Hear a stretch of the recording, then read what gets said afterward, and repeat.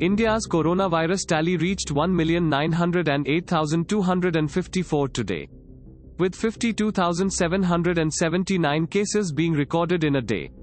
Healings hiked to 1,282,215, including 51,706 in past 24 hours, according to the Union Health Ministry data.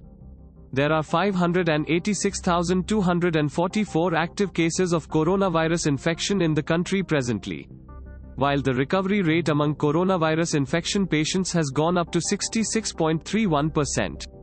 This is the 7th continuous day that coronavirus cases have increased by more than 50,000.